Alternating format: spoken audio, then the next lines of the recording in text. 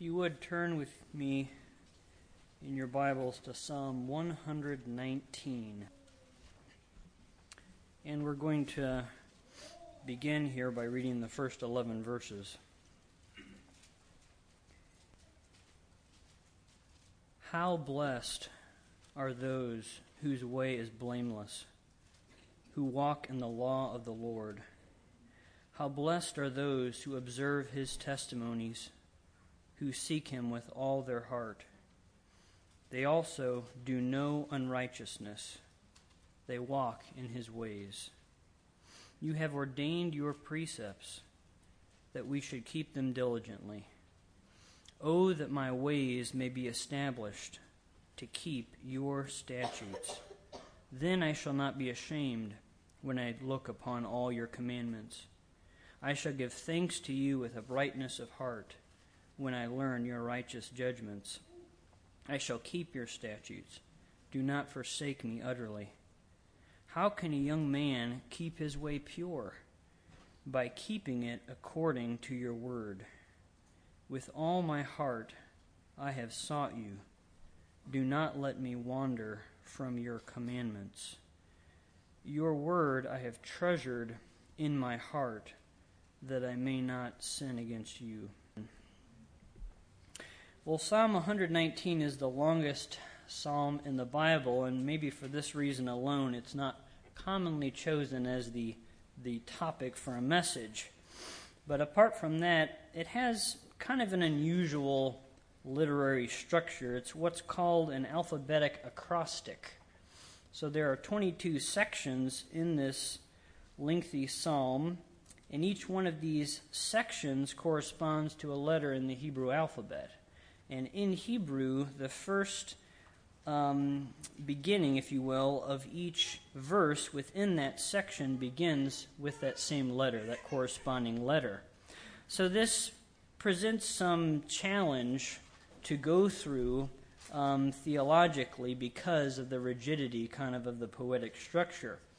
But this is a glorious psalm because the entire psalm is about the Word of God. In fact, on my account of 176 verses, there are only 5 which do not directly reference Scripture. And we've gone through some of these already. In verse 1, you see the law of the Lord. Verse 2, his testimonies. Verse 3, his ways. Verse 4, your precepts. Verse 5, your statutes. Verse 6, your commandments. Verse 7, your righteous judgments. Verse 9, your word. And we didn't read it, but verse 20, your ordinances. So 9 terms are used, and variants of these terms are used by the psalmist over and over again in this psalm in reference to one and the same thing, and that is to Scripture, or for him specifically as a Jew, referencing the Torah, or the Pentateuch, the first 5 books of the Bible. Of course, for us as Christians tonight, we have a much broader application as we consider this psalm in reference to the Holy Bible. Of these 9 terms that we've just kind of gone through, the title that most frequently is used is the title, Your Word. So tonight we're going to talk about the great value of the Word of God. Now, it's important at the beginning to ask the question, what is the Word of God in this psalm? And the first thing that has to be said is that the Word of God is the Word of God. That is, it is His Word. Verse 9, how can a young man keep his way pure? By keeping it according to your word. Verse 11, your word I have treasured in my heart, that I may not sin against you. Verse 16, I shall delight in your statutes. I shall not forget your word. Verse 17, deal bountifully with your servant, that I may live and keep your word. So the Word of God is not something that originates outside of himself. It's not something that he subsumes or takes into himself. It's not something that's apart from him that he then condones and comes to own. The origin of the Word of God is nothing other than God himself. It is his word. It is from his own mouth. In verse 13, the psalmist refers to all the ordinances of your mouth.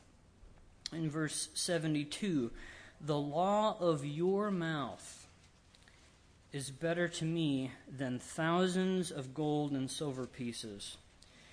Verse 88, revive me according to your loving kindness, so that I may keep the testimony of your mouth. So the Word of God is completely his. The second thing that has to be said about the Word of God is that it is formal, that it is legal. And this is self-evident by the terms that are used.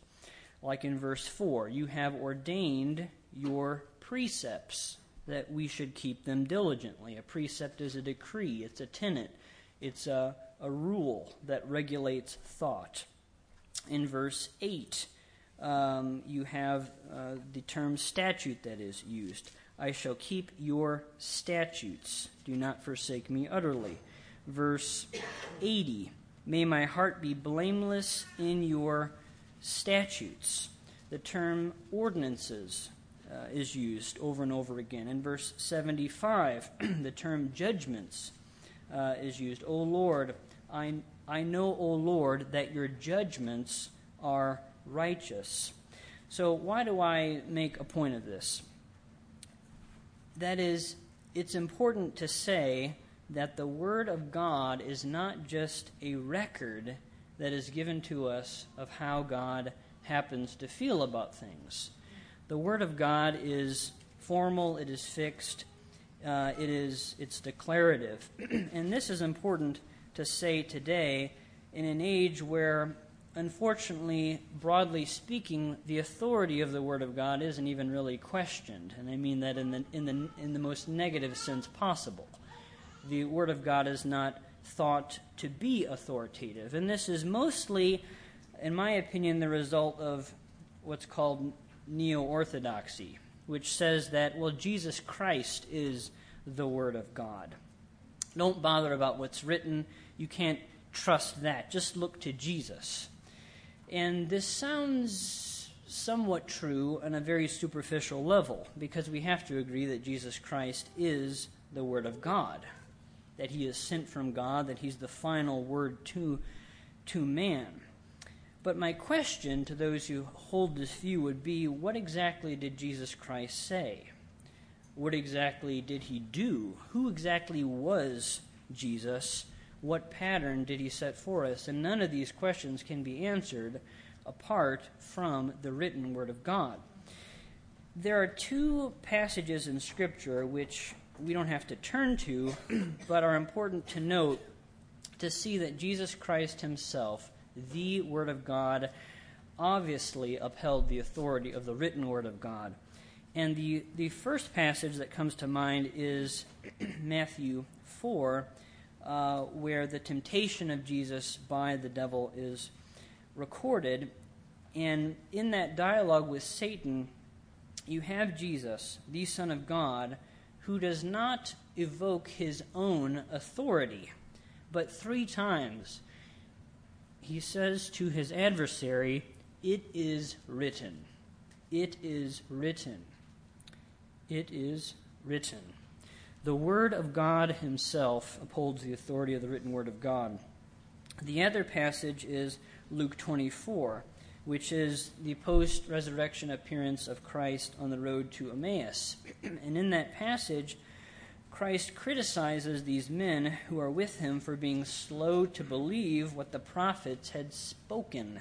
So you have the spoken Word of God. And then he goes to great pains to explain to them the things about himself, it says, in all the Scriptures. And it says that he opened their mind to understand the Scriptures, and said to them, "Thus it is written, that the Christ would suffer and rise again from the dead the third day." So, one of the very last things that Christ did before leaving this world was to point us to what is written. So, in the Bible, we have a divine declaration. Back to Psalm 119, in verse 123, he refers to it as your righteous word. So, the word of God is formal. It's legal, if you will. The third thing I'll mention is that the word of God, the written word of God, is eternal and true. In verse 160, it says, "The sum of your word is truth, and every one of your righteous ordinances is everlasting." And again in verse 43, he refers to Scripture as the word of truth. I know I'm doing a lot of jumping here. In another verse, in verse 152, he says, "Of old I have known from your testimonies that you have founded them forever." So what we have in the written word of God is something of the mind of God recorded for us. Obviously, we don't know everything that God has here on earth, but it's important to note that none of these things here recorded for us from God's mouth has ever been new to God. It is eternal in its substance. It's eternal and true. So the Word of God is first of God. It's from Him. It's formal. It can't be modified. It can't be redacted. It's eternal and true. But the fourth thing that we say about the Word of God, and maybe the most amazing thing to us in light of what we've just gone through, is that the Word of God is personally disclosed. It's personally disclosed. And in Psalm 119, verse 49, we see that it says, "Remember the word to your servant, in which you have made me hope." So, the Word of God is personally revealed to His people, to His servant. Now, the effects of the Word of God, personally revealed, are very extensive, but I just want to go through a few of these effects. And the first thing is that when God takes what is His and gives it to someone, they take possession of it. They always take possession of it. That is the first point, that possession occurs when the Word of God is given. It's not just that God extends something for a person to look at. When God reveals it, when God gives it, that person takes possession of it. And in verse 56, it says, "This has become mine." And that's quite an incredible thing. The Word of God from the mouth of God has become His. "This has become mine, that I observe your precepts." So the Christian possesses the Word, and in a real way, the Word possesses the Christian in the sense that it affects him. It affects the way that he thinks, the way that he lives, the course of his life. The second effect, and it flows from possession, is that there is affection for the Word of God, and you see that in the same verse 56, "This has become mine, that I observe your precepts." There is an inclination given to the Christian by God to obey the things of the Word, because the Word becomes the Christian's treasure. In verse 11, "Your Word I have treasured in my heart, that I may not sin against you." It doesn't say, "Your Word I've beat into my heart, I've rammed it in there because I know I might get into trouble if it's not there." No, it's something special that is placed there. It's a treasure. there is an esteem, a great esteem for the Word of God that the Christian has, an esteem and hunger for the Word of God. And I thought we'd read a couple verses here, starting at verse 127. 127. Therefore I love your commandments. Above gold, yes, above fine gold. Therefore I esteem right all your precepts concerning everything. I hate every false way. So you see the affection there. It's shifted from what is false to what is true, from what is worthless to what is valuable. Your testimonies are wonderful. Therefore my soul observes them. So his motivation for obeying the Word of God is that he sees the wonder, the value of the commandments, of the testimonies of God themselves. Your testimonies are wonderful. Therefore my soul observes them. The unfolding of your words gives light. It gives understanding to the simple. I opened my mouth wide and panted, for I longed for your commandments.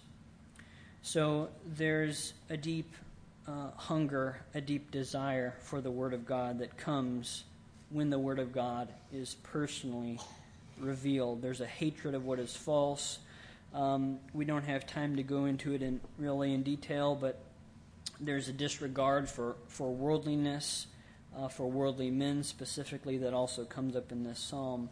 The Word of God becomes a source of delight, and that's something that the world cannot see. That the Word of God is actually pleasurable. The Word is actually pleasurable to the Christian. So in verse 24, your testimonies also are my delight. They are my counselors. That's verse 24. Verse 47, I shall delight in your commandments, which I love. Verse 77, your law is my delight. And there are many other verses like this in this psalm. So when the Word of God is given to the Christian, it always comes with a deep affection for the Word of God.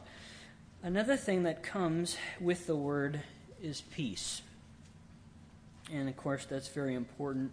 Those who love your law have great peace. Verse 165. So, possession, affection, peace. Another thing is perseverance. Those who love your law have great peace, and nothing causes them to stumble. The Word is the Christian's anchor. And this is a very encouraging point to make, and so I'm going to go through a few verses on this topic of perseverance. So verse 51.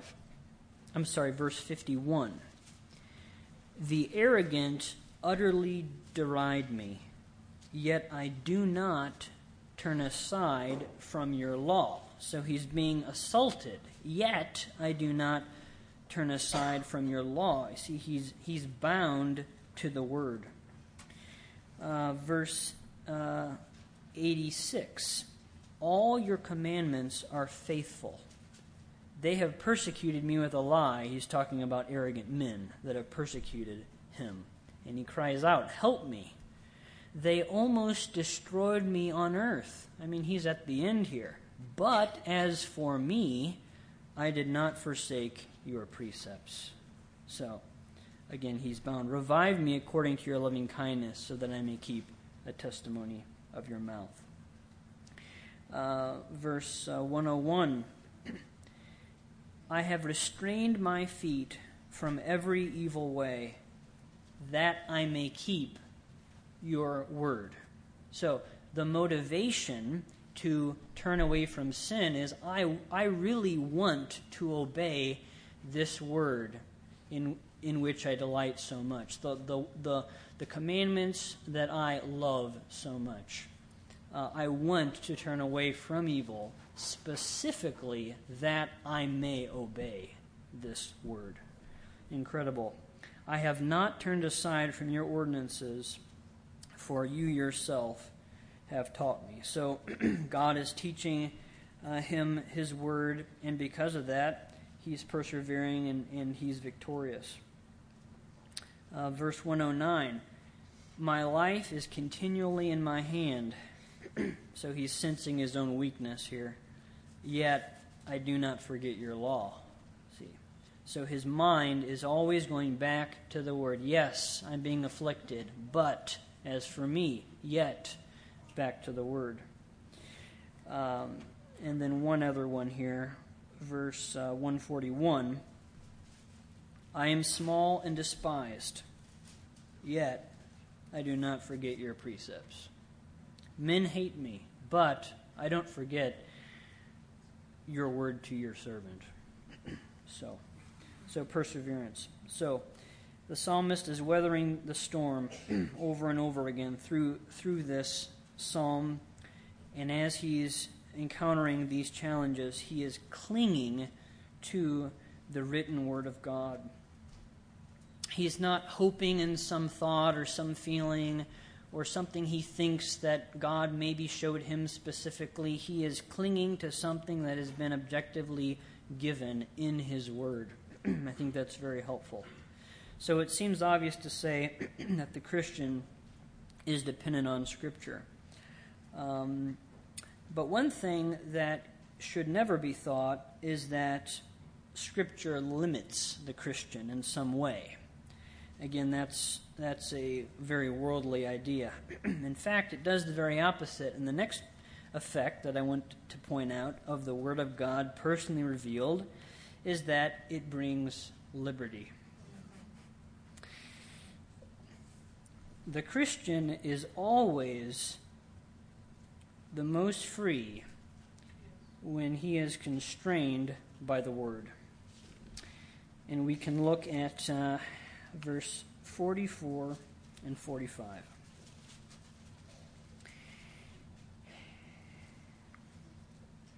So I will keep your law continually forever and ever. So that is his declaration to God. I am going to obey you as concerns me. I'm going to obey you forever and ever. And as he is constrained, as he's fixed on this narrow path, obeying the word of God, which means he is not obeying all these other words, what does it say? And I will walk at liberty, for I seek your precepts. So I think ultimately what this is dealing with is a clear conscience. He knows that he's doing what's right. He knows that he's doing what's right. So the Christian has liberty as he's obeying the Lord. Well, the last thing I want to point out as an effect of the Word of God given specifically to the Christian is that there's confidence in prayer. See, this entire psalm is a prayer. And throughout this psalm, he is invoking the Word of God to God, because he knows that the Word of God is from God's own mouth to him. He knows that the Word is unchanging and true. And he confidently prays the Word of God to God because he knows that God honors his own words. And I'll just point out a few verses. You'll see right away the pattern. Verse 25, my soul cleaves to the dust. Revive me according to your word. See, it's an appeal to the written word. Verse 28, my soul weeps because of grief. Strengthen me according to your word. Verse 41, may your loving kindness also come to me, O Lord, your salvation according to your word. verse 58. I sought your favor with all my heart. Be gracious to me according to your word. Verse 107. I am exceedingly afflicted. Revive me according to your word. 116. Sustain me according to your word, that I may live. Verse 154. Plead my cause and redeem me. Revive me according to your word. Verse 169 and 170. Let my cry come before you, O Lord. Give me understanding according to your word. Let my supplication come before you. Deliver me according to your word. Well, what are some conclusions we can make in light of all we've gone through to see just how valuable Scripture is to us? Well, the first conclusion we have to make, coming from things on the opposite, is that it is very unlikely that you will ever really love God and hate evil apart from a sincere love for the Bible. It is very unlikely that you will ever truly seek God without diligently reading the Bible. It makes sense. It is very unlikely that you will ever know peace, perseverance in obeying God, a clear conscience, or unhindered communion with God in prayer apart from seeking God diligently in Scripture.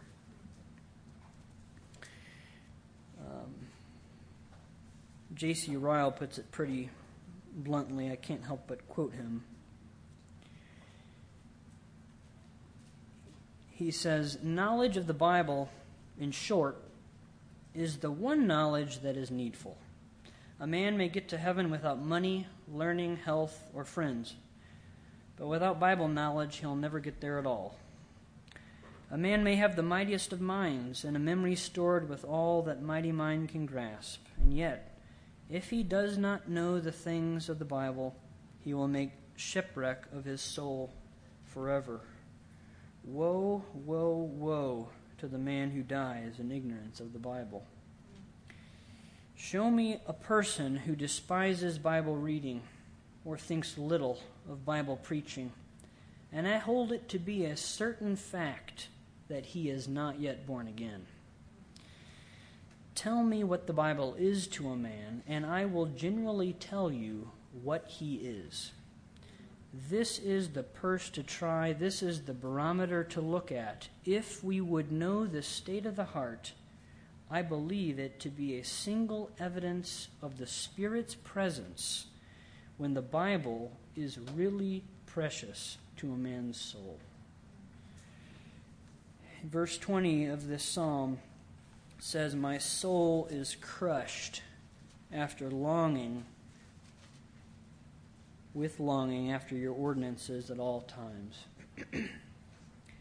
May the Lord impress upon us the infinite value of the mind of God revealed to us in Scripture, and help us to see the impossibility of knowing Him and drawing near to Him apart from the written Word of God. Jesus said in John 15, if you abide in me and my words abide in you, ask whatever you wish and it will be done for you. Well, amen.